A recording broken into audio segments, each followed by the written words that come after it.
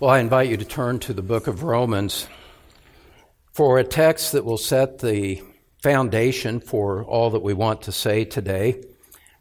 In Romans chapter 1, we read in the opening 4 verses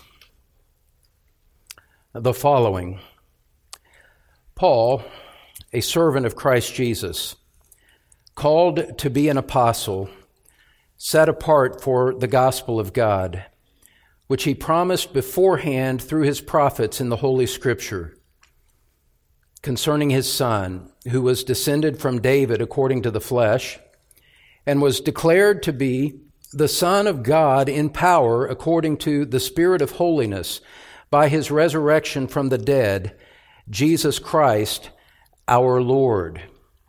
Jesus Christ our Lord. The question that is before us in the series that we are currently doing is, how do we know that Jesus is Lord? And that is a question that has a very rich biblical answer.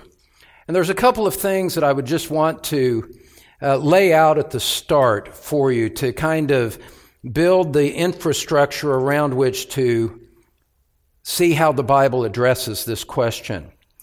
There is the method by which the apostles made the lordship of Christ known.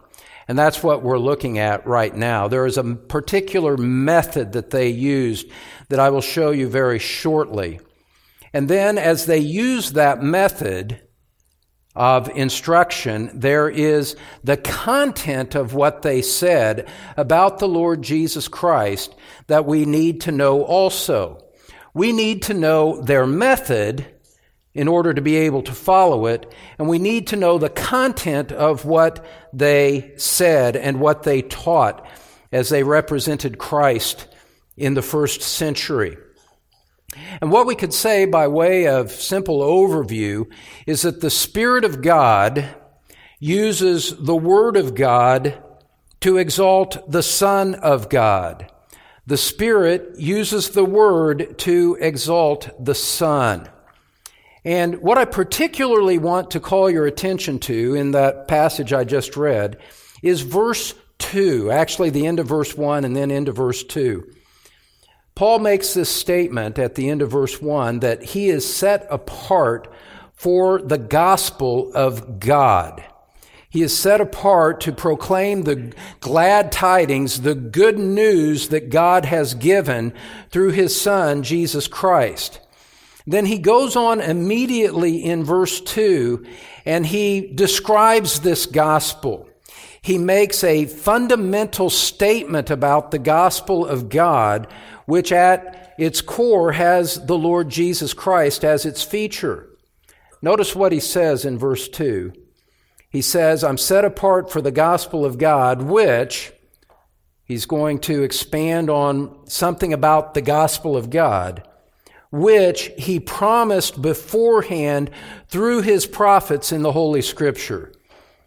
Paul appealed, as he presented the gospel, he appealed to the Scripture that had preceded him over the preceding 1,500 years and said, the Christ that I am proclaiming to you is the one that was anticipated by the ministry of Moses and the prophets for 1,500 years. God had promised it beforehand.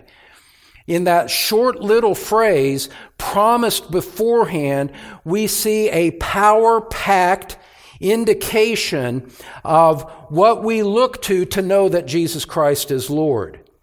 And this is no isolated statement, even in the book of Romans. Look at Romans chapter 3, verse 21. Romans chapter 3, verse 21. The gospel was promised beforehand through his prophets. Paul, as soon as he completed his condemnation of Jews and Gentiles alike in verses chapter 1:18 through chapter 3, verse 20, and you see the universal condemnation of man in that section of this epistle, Paul now pivots to explain the gospel and deliverance from the wrath of God. And he makes this opening statement in Romans chapter 3, verse 21. But now the righteousness of God has been manifested apart from the law. Then notice that statement again. Although the law and the prophets bear witness to it. The law and the prophets bear witness to it. Promised beforehand, chapter 1. Chapter 3, the law and prophets bear witness to this. And skipping over another example of it, just for the sake of time, go to the very end of Romans in chapter 16, verses 25 and 26. Romans chapter 16, verses 25 and 26.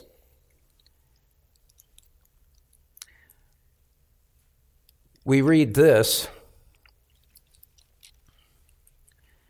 As Paul closes the letter, he ends where he began. He says, "Now to him who is able to strengthen you according to my gospel," gospel at the start, gospel at the beginning, or at the end, I should say, "and the preaching of Jesus Christ according to the revelation of the mystery that was kept secret for long ages, but has now been disclosed and through the prophetic writings has been made known to all nations according to the command of the eternal God." Do you see it, beloved? Paul is, as he makes this systematic exposition of the gospel of Jesus Christ, is very careful at the beginning, in the middle, and at the end to say, I'm telling you nothing other than what the prophets said was going to happen.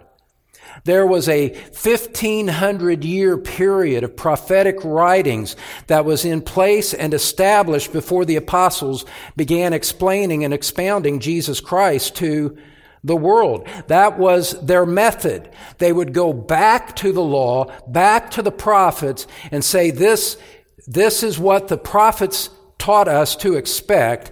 Now in Christ you see the fulfillment of it. That is the method, beloved, and it is profoundly powerful, and I encourage you to think on these things and let them set into your mind, because there is more than just a casual glance at this would perhaps indicate to your souls. Think about it. For 1,500 years, God was laying a foundation.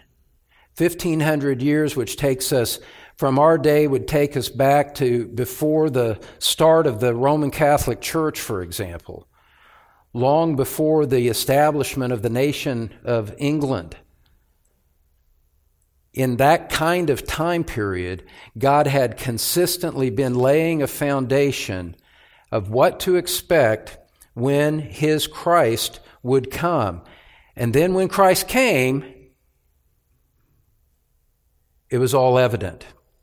Now, down the road in a week or so, we will consider what exactly the prophets said and how the prophets laid the foundation for the life and death and the suffering of the Christ who would come. We'll look at the content of that. All I want you to see for now is how important the prophetic foundation was and how it permeated everything that the apostles had to say about their message. In other words, Jesus Christ appeared in the world not as an afterthought of the plan of God, not suddenly in a vacuum, just suddenly appeared. God had established His eternal purpose before creation and then was working it out and providing prophetic clues on what to look for, even beginning at Genesis chapter 3, verse 15, providing prophetic clues of who it was that we were to look for. And the apostles had the enormous responsibility and privilege to be able to stand up before people who were trained in those scriptures from their infancy and say, everything that you've learned from the law and the prophets, I'm now telling you, the Christ who was so recently on this earth, Jesus of Nazareth is the one of whom the law and the prophets spoke. 1,500 years of writing being fulfilled as they spoke. this ministry of the prophetic writings, its centrality cannot be overestimated. Now, as you come to the time of Jesus Christ, you'll find, and this is all review from what we talked about on Tuesday, I'm going through it really rapidly here. As you read the Gospels and you read about the contemporaries of Christ, you'll see that they were making the same kind of appeal and making the same references to the law and the prophets. So you see Zacharias at the birth of John the Baptist referring to the law and the prophets in the Old Testament writings. In the Gospel of John, you read how Philip went to Nathanael, and in what must have been an absolutely stunning moment in an exchange between two friends, Philip tells Nathanael, "We have found the one of whom Moses and the prophets wrote. It's Jesus of Nazareth." Nathanael is stunned by the news, and he goes and he has doubts at the first, but then he meets Christ, and Christ said, "Before you saw me, I saw you under the fig tree. I knew you in advance." Nathanael, recognizing that kind of omniscience could only belong to one who was of God, said, "Rabbi, you are the King of Israel. You are the Messiah." And as we look at these things, you could start to say in your own mind here today, you could say, okay, I'm starting to see a pattern here. I see this emphasized in the book of Romans. I see this emphasized in the Gospels of the contemporaries of Christ. Well, what I want to take you to now is how much Jesus Christ himself emphasized and appealed to the Old Testament writings in order to verify his claim to be the Christ. And so our first point for today is Jesus Christ, promises made and promises kept. Jesus Christ, promises made and promises kept. If you wanted to tie it to your notes from Tuesday, point number 1 would have been Romans, promises made, promises kept. Point number 2 would be the time of Jesus Christ, promises made, promises kept. Here today we come to the third in this series of points, looking to Jesus Christ himself. And what did our Lord himself say about it? That's what we're going to look at here this morning, at the start anyway. And beloved, I want to remind you of something that we've said often in this series about building a Christian mind. Jesus said, "You call me teacher and Lord, and you are right, for I am." And the purpose of calling Jesus Lord is more than just wanting someone to save us from sin. We place ourselves under his spiritual authority. What Jesus Christ teaches to us is absolute law with which we are not free to disagree. And the redeemed heart doesn't even want to disagree with it. Jesus is, we sit in willing bonds, willing chains, as it were, at the feet of Christ and gladly own him as our master and as our Lord. And if Christ is your Lord, then he is also implicitly, by definition, also your teacher. So that you study Christ, you look to Christ, you see what he said, and you learn to think his thoughts after him. And that goes to all things comprehensively. Well, what did Christ say about his own ministry? How did he establish to that first century Jewish audience that he was the Messiah? I want to show you at least a half dozen passages here in varying degrees of detail. Turn in your Bibles to Matthew chapter 5, verse 17. Matthew chapter 5, verse 17.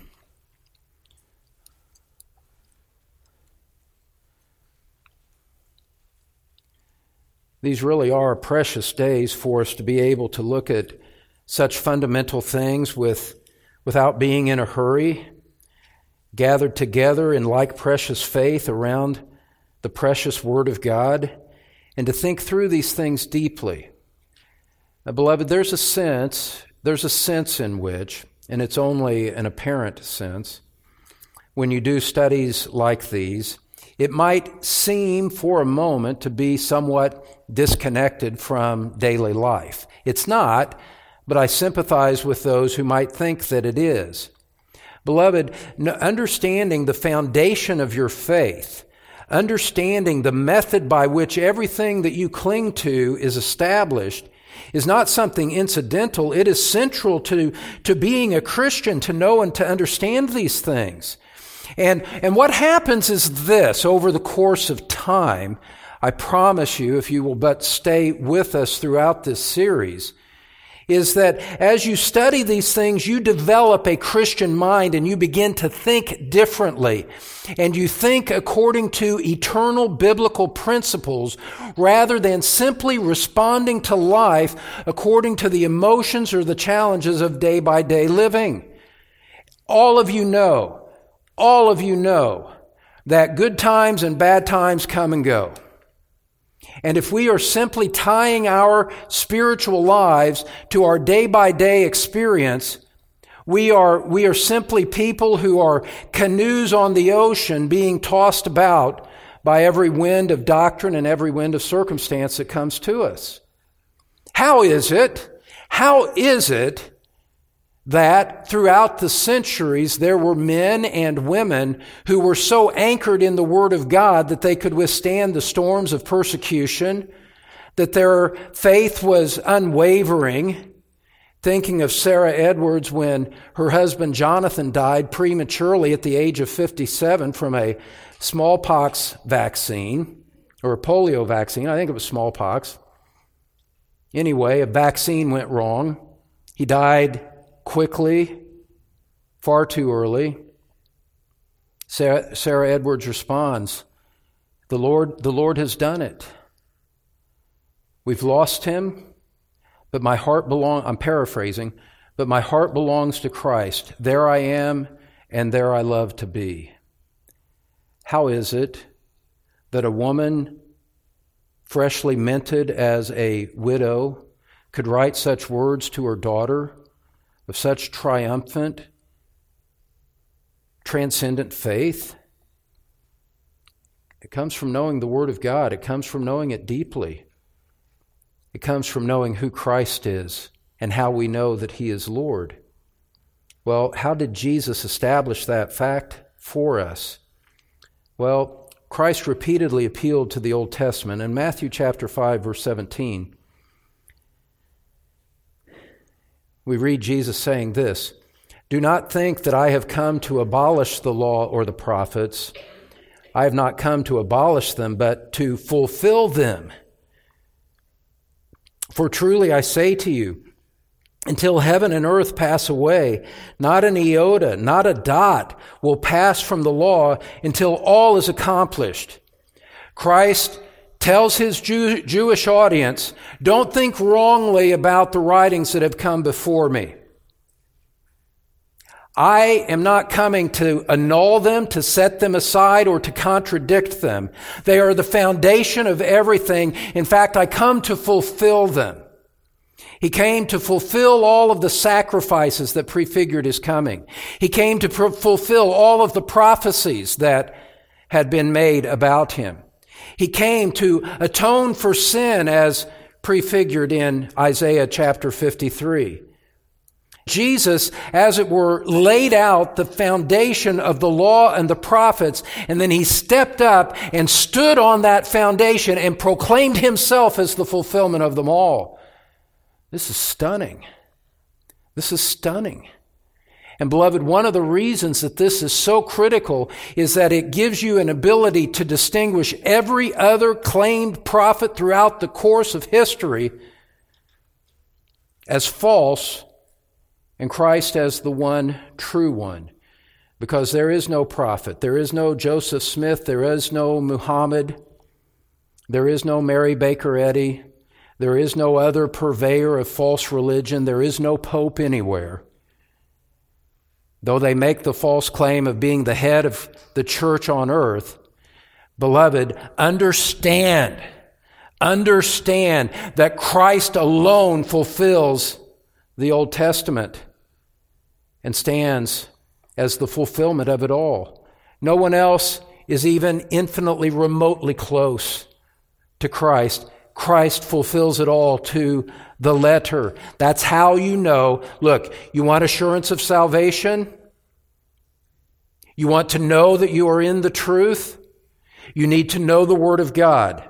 You need to know these things that are being laid out before you and to understand them and think and meditate on them deeply so that you are convinced of something that is outside of your inner man, outside of your introspective reflections, and looking out to Christ and looking forward and looking deeply at Scripture and seeing how He is the fulfillment of everything that God had been proclaiming for 1,500 years. And when those truths sink into your heart and you are convinced of Christ, then you are establishing the basis upon which you yourself can stand. These things are of great, surpassing, fundamental importance. Look at Matthew chapter 13. Matthew chapter 13. I would have you, beloved, not be one of those to whom Jesus refers in the preceding verses. Matthew 13, verse 14. Actually, in verse 13, Jesus says, I speak to them in parables, because seeing they do not see, and hearing they do not hear, nor do they understand. Indeed, in their case, the prophecy of Isaiah is fulfilled that says, you will indeed hear, but never understand. And you will indeed see, but never perceive. For this people's heart has grown dull, and with their ears they can barely hear, and their eyes they have closed, lest they should see with their eyes and hear with their ears and understand with their heart and turn, and I would heal them. Beloved, Scripture tells us that there will be tares among the wheat. Scripture warns us that it is so critical for us to pay close attention to what we've heard, lest we should drift away from it. That there will be wolves among the sheep. There will be those who outwardly appear and as though they are believers, and yet their hearts are actually cold.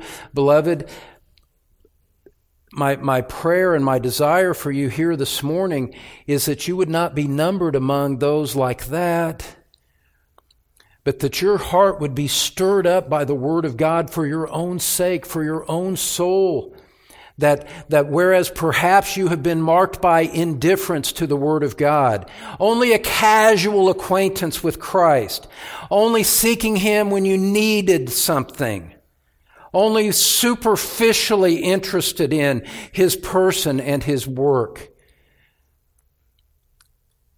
with a sluggish heart and dull, plugged up ears, not with the Word of God, not penetrating. Beloved, I don't want that for you. That's why we do these things, is for the sake of your eternal soul.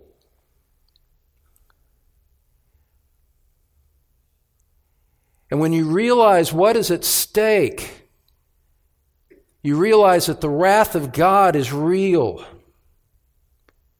When you realize that hell itself is real, and it is eternal, and it is painful, beloved, the only clear-thinking, right-thinking, godly, humble response would be to know and to understand that to be persuaded of Christ and to know that He belongs to you and you belong to Him is the only thing on earth that matters. And everything else that occupies your mind is something of secondary concern. Because this, Christ, secures your eternal blessedness forever. To know that you are in Him is the greatest blessing your heart could know. And I long for that for you. I pray for that for you. I teach for that for you. But in the end, you have to stir up your own heart to believe. You have to stir up your own heart to respond. You have to examine yourself to say, am I in this Christ or not? Do these things matter to me or not? What is it in my life that it would indicate that these things matter to me? Jesus said, seek first His kingdom and His righteousness. Seek that first as your highest priority. Man cannot love mammon and God simultaneously.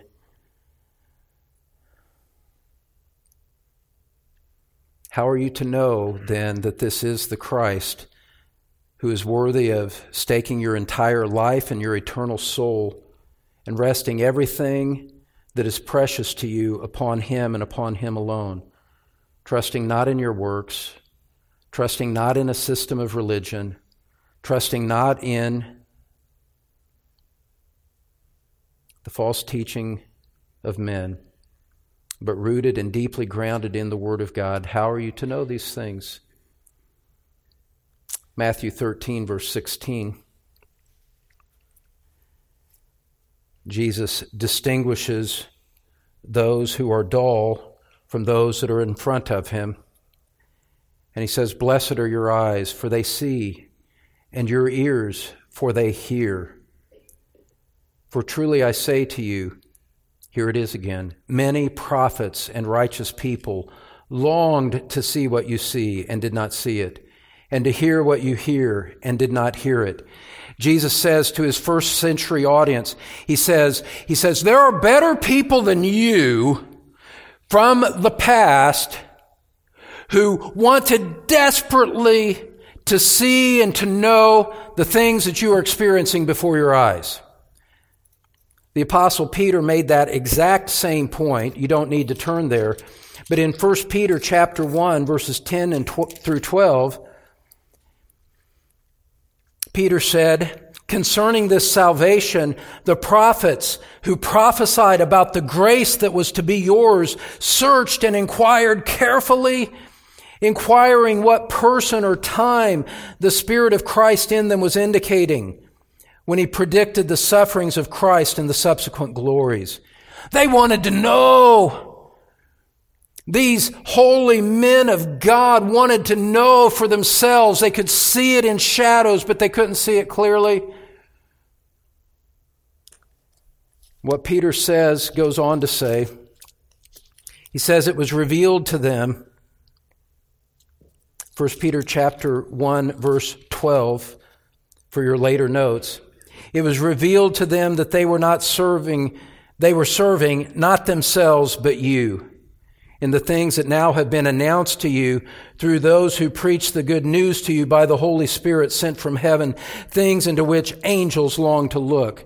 Beloved, I beg you, I plead with you to recognize the great precious pearl of great price that is set before you from the Word of God in the Lord Jesus Christ. And to recognize that others in the past saw its value but didn't have the benefit of the clarity which is given to us today. They longed for it. They would have exchanged anything to have the moment of clarity that we are able to enjoy with the completed New Testament canon. And yet it was withheld from them. Why? Because God was using them to serve us. This is just immensely humbling and embarrassing in one sense. Yeah, I'm speaking autobiographically here.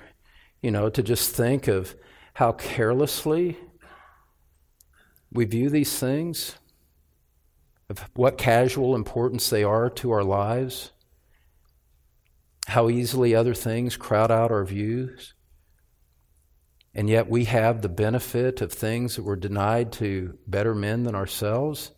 How can that be? By what principle of justice does this operate? Jesus said, many prophets and righteous people longed to see what you see and did not see it, and to hear what you hear and did not hear it. Beloved, I say it to you gently, carefully, prayerfully. But you and I, we have a great, great, great accountability. We will give a great, great account to God for all of the revelation that has been given to us, and the opportunities over the course of a lifetime in a free nation to be able to seek it out and to pursue it for our own and to respond to it.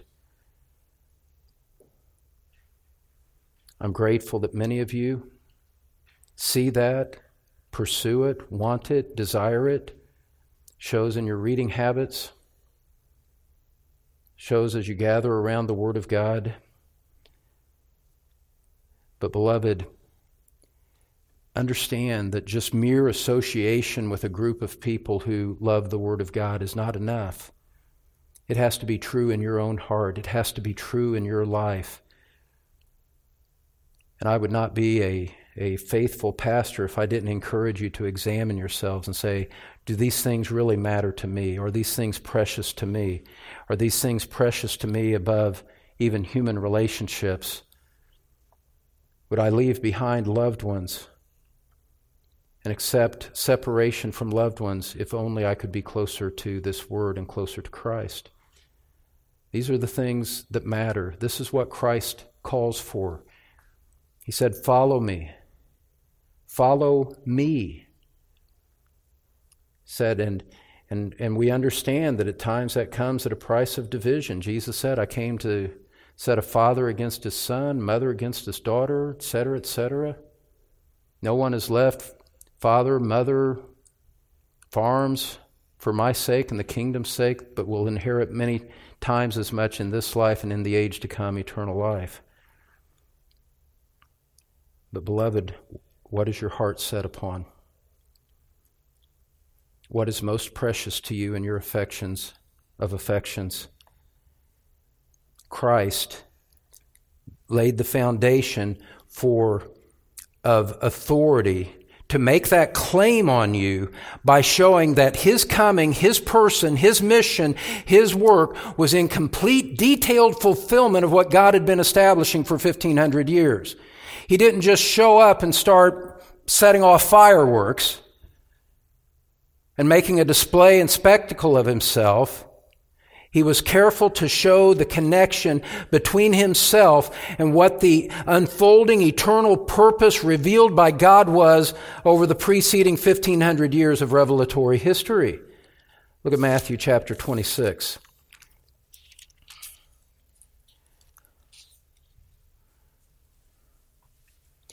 Matthew 26, verses 55 and 56.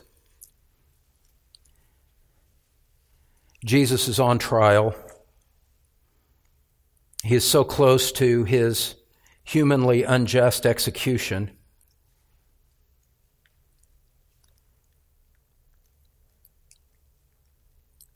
And the soldiers were gathered around to take Him prisoner. And in verse 51 we read, behold, one of those who were with Jesus stretched out his hand and drew his sword and struck the servant of the high priest and cut off his ear. And Jesus said to him, put your sword back into its place, for all who take the sword will perish by the sword. Do you think that I cannot appeal to my Father and He will at once send me more than 12 legions of angels? Then look at what He says. He says, I have authority at my immediate disposal to bring about supernatural, angelic deliverance of myself from this moment. I could do that like this. But there was something more important than legions of angels. There was something more important than deliverance from suffering. There was something more important than victory over the enemies that were immediately in front of Him. There was something more critical than all of that. And what does Jesus say in verse 54? What was so critical? What was so massively important that angels had to hold their place, waiting for a command from their master that never came? What was so important? Verse 54, but how then should the Scriptures be fulfilled that it must be so? Jesus says it's more important for Scripture to be fulfilled than for angels to come to my rescue. That's how precious the Word of God is. That's how essential it was to establishing the Lordship of Christ. And in verse 55 and 56, He reiterates that point when he says, at that hour, Jesus said to the crowds, have you come out as against a robber with swords and clubs to capture me? He said, think about what you're doing. This is insanity. You've come out with clubs and swords as though I was some dangerous threat to you. I've been teaching daily in the temple, and you did not seize me. Christ was no threat to them, except to their authority, but he was no physical threat. Verse 56, but what's happening? Jesus said, but all this has taken place that the scriptures of the prophets might be fulfilled. Then all the disciples left him and fled. The scriptures have to be fulfilled. This is a principle of the universe that cannot be violated. Matthew 24, verse 35, heaven and earth will pass away, but my words, Jesus said, shall not pass away. It's critical. It's essential. This is absolutely fundamental. Everything that you read in the four Gospels, everything you read about the early church in the book of Acts, everything you read about the interpretation of the life and person and work of Christ in the epistles, everything that you read about the prophetic end of time in the book of Revelation, all of that New Testament revelation is built on the foundation that was established in the Old Testament.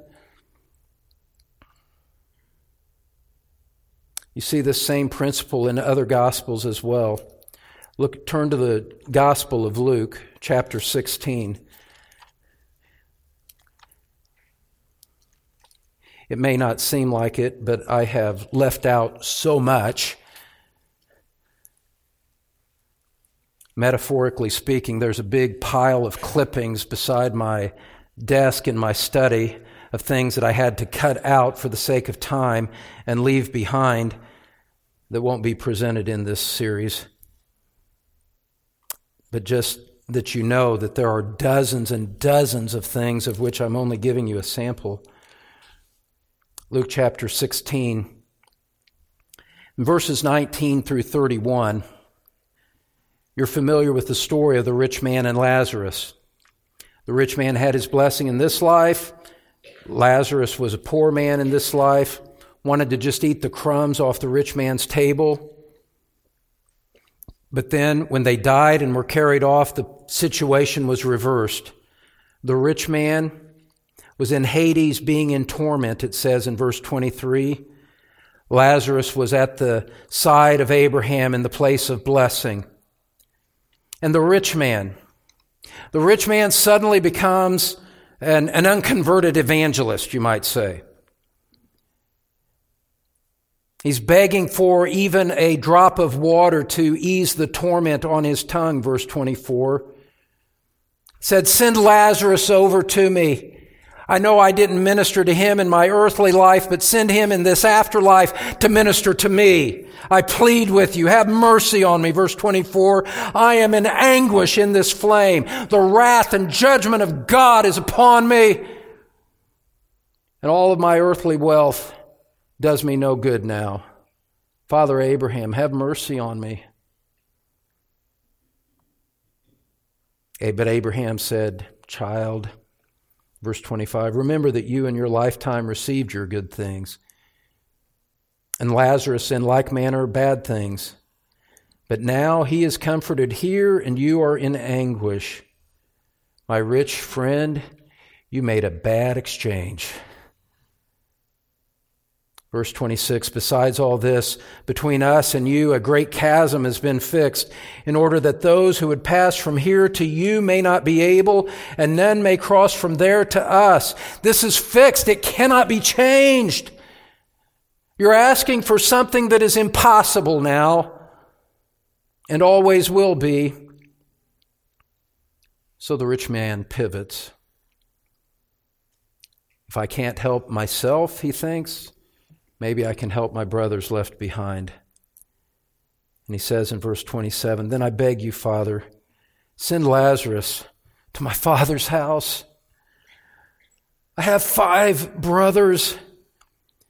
Send Lazarus so that he can warn them. lest they also come into this place of torment. Abraham, have mercy on my family if you can't have mercy on me. Send Lazarus, let Lazarus warn them. Look at what Abraham says. They have Moses and the prophets. Let them hear them. He says they don't need Lazarus. They don't need anything else. Moses and the prophets are enough to warn them away from the place of torment that you are now experiencing. And this despicable rich man, don't have false sympathy on him. The rebellious nature of his heart is still very much on display, even in torment. Here he is under the judgment of God. Abraham is speaking to him, and he's defying Abraham even in that miserable condition and contradicting Abraham in what he had just said. Verse 30, he said, "No, Father Abraham." Can you imagine? Can you imagine? The wicked will not be repentant when they are under judgment. They will just grow more hard. "No, Father Abraham, but if someone goes to them from the dead, they will repent." Like this is one that like he is someone who knows spiritual reality better than Abraham does. Look at what Abraham says, all of that to make this point. Abraham said to him, "If they don't hear Moses and the prophets, neither will they be convinced if someone should rise from the dead." He said, "You're asking for something that is utterly fruitless and useless. It's not the presence of a resurrected man that will change their hearts. They have the written word of God. That is enough. And they're responsible for the revelation that they have in their own possession.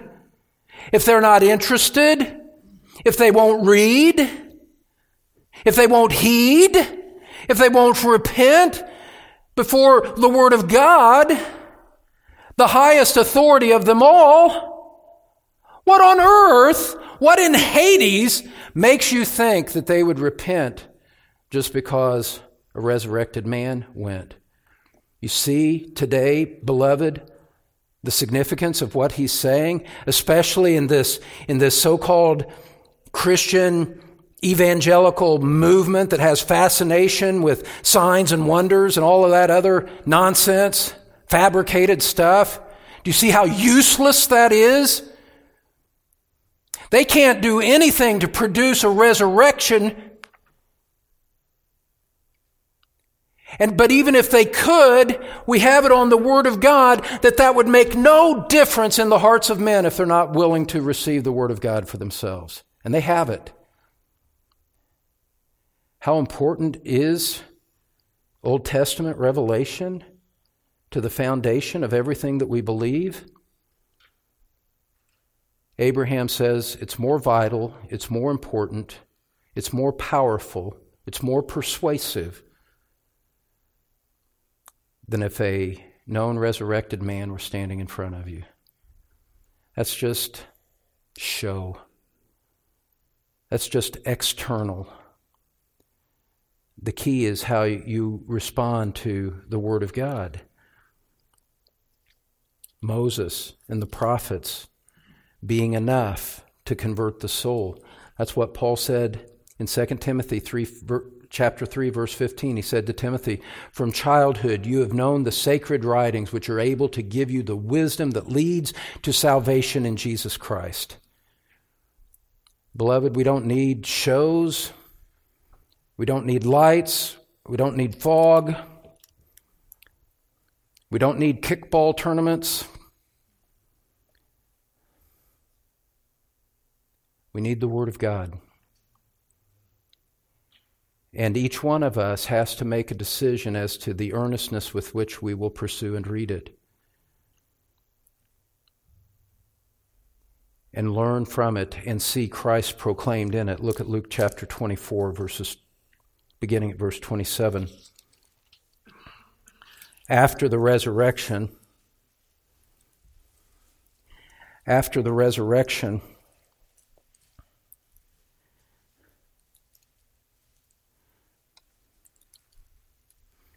you remember the two disciples were on the road to Emmaus. Jesus comes alongside them. They didn't recognize him. They were supernaturally kept from recognizing him. Jesus engages them in conversation. Verse 19, they said, they were speaking about what had just so recently happened concerning Jesus of Nazareth, a man who was a prophet, mighty in deed and word before God and all the people. Our chief priests and rulers delivered him up to be condemned to death and crucified him. But we had hoped that he was the one to redeem Israel. All of our hopes were up, and they were crushed. They crucified him. Everything that we thought was true has been contradicted, it seemed to them at the moment.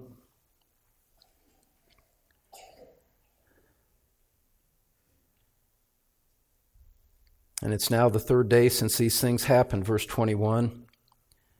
Verse 22, there were some women that talked about him being raised from the dead, that he was alive. Some of us went to the tomb, found it, but him they didn't see, and they're just in this mix of confusion and disappointment in the immediate presence of Christ.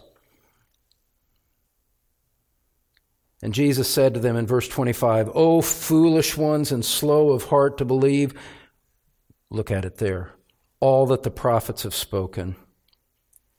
You're so slow to believe everything the prophets said. What? It's a problem in your heart.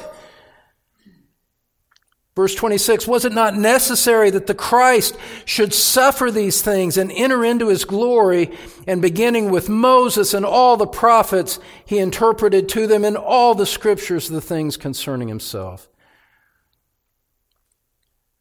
Over and over again, beloved, Christ says, "I'm here to fulfill the law and the prophets." The scriptures must be fulfilled.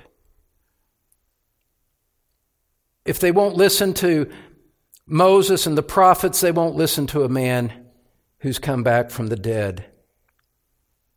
Jesus explains in the scriptures and says it's necessary that what the prophets said would be fulfilled. I skipped over one. I turn back to Luke 18 because I want to call this to your attention as well. 18, verse 31.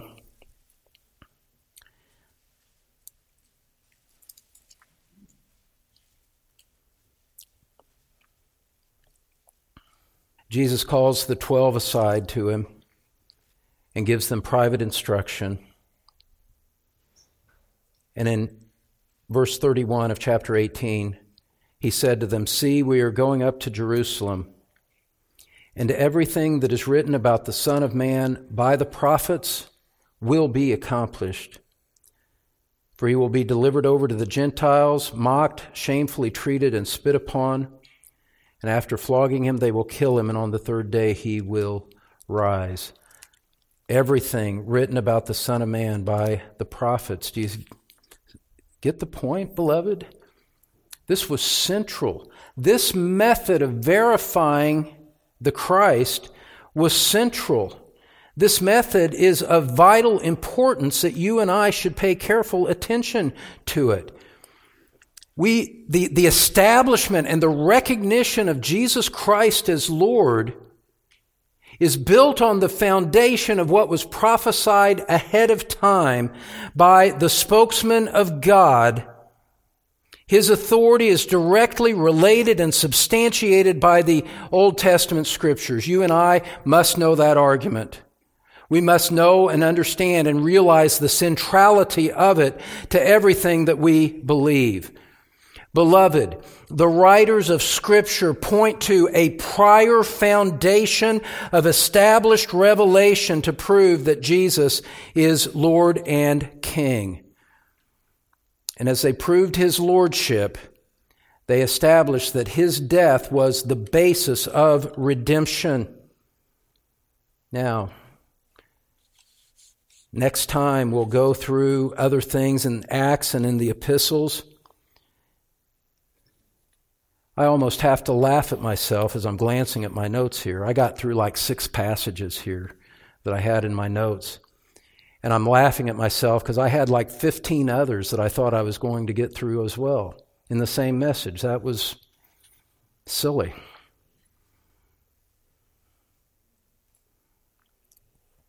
But let me say this by way of personal, practical application for you, beloved.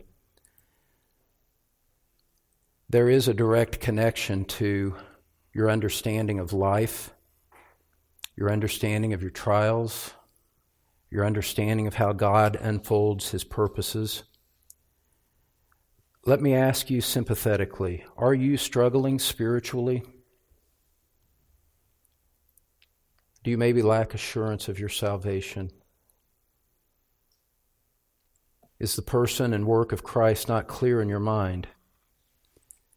Let me ask you this question as a friend. Think about it this way, a little tangent here. You go to a medical professional. You want him to be straight with you. You want someone who's sympathetic to your suffering to help you find the cure. And maybe that medical professional has to ask some probing questions. What are you eating? And what are you doing? And what are you exercising? And those kinds of questions. And he's asking to help diagnose and to bring to the surface the things that need to be known and done. He asks you those things to help you, not to criticize or shame you. Well, in the same way, sometimes a pastor asks questions from the pulpit to help you, even when he knows that it might make you uncomfortable in the moment. Are you struggling spiritually? Do you lack assurance? Well, let me encourage you to face this next question honestly. Have you ever sat down for an extended season in your life to earnestly, deeply read your Bible so that you would know the revelation of God about his Son? Christ and the apostles made the knowledge of revelation essential to being able to understand the gospel. Everything was based on that. How do you and I expect to have spiritual confidence if we don't know the most basic things about that foundation for ourselves? Maybe you've only looked for Bible texts that you thought could help you in your earthly life or help you in a moment. Favorite psalm, Romans 8, but never really given yourself to an expansive, deep reading and study of the Word of God. Beloved, let me tell you, if you are struggling spiritually and you lack assurance, and that's true of you, there you go. There's a direct connection, even if you don't see it. And when it comes to church life, beloved, Jesus is Lord, and he is the center of the gospel. The gospel is not a message about your self-righteousness. It's not a message about how you can do better. It's not even primarily a message about finding comfort in life as you go through difficulties. The message of the gospel is independent of all of those things, and it is a proclamation that Jesus is Lord to the glory of the Father, and that he laid down his life for sinners like you. God raised him from the dead to show that he is Lord over all and able to save forever those who come to him. Beloved, we must not tailor that message to felt needs, to the pressures of the moment. We must be faithful to Christ. We must be faithful to his gospel. Because, beloved, it's only as we are faithful to Christ and faithful to the gospel that we are faithful to men as well. if we betray Christ and hide Christ from men for the sake of, inflating numbers and making people feel good, we are wicked people who deserve whatever judgment God would bring upon us.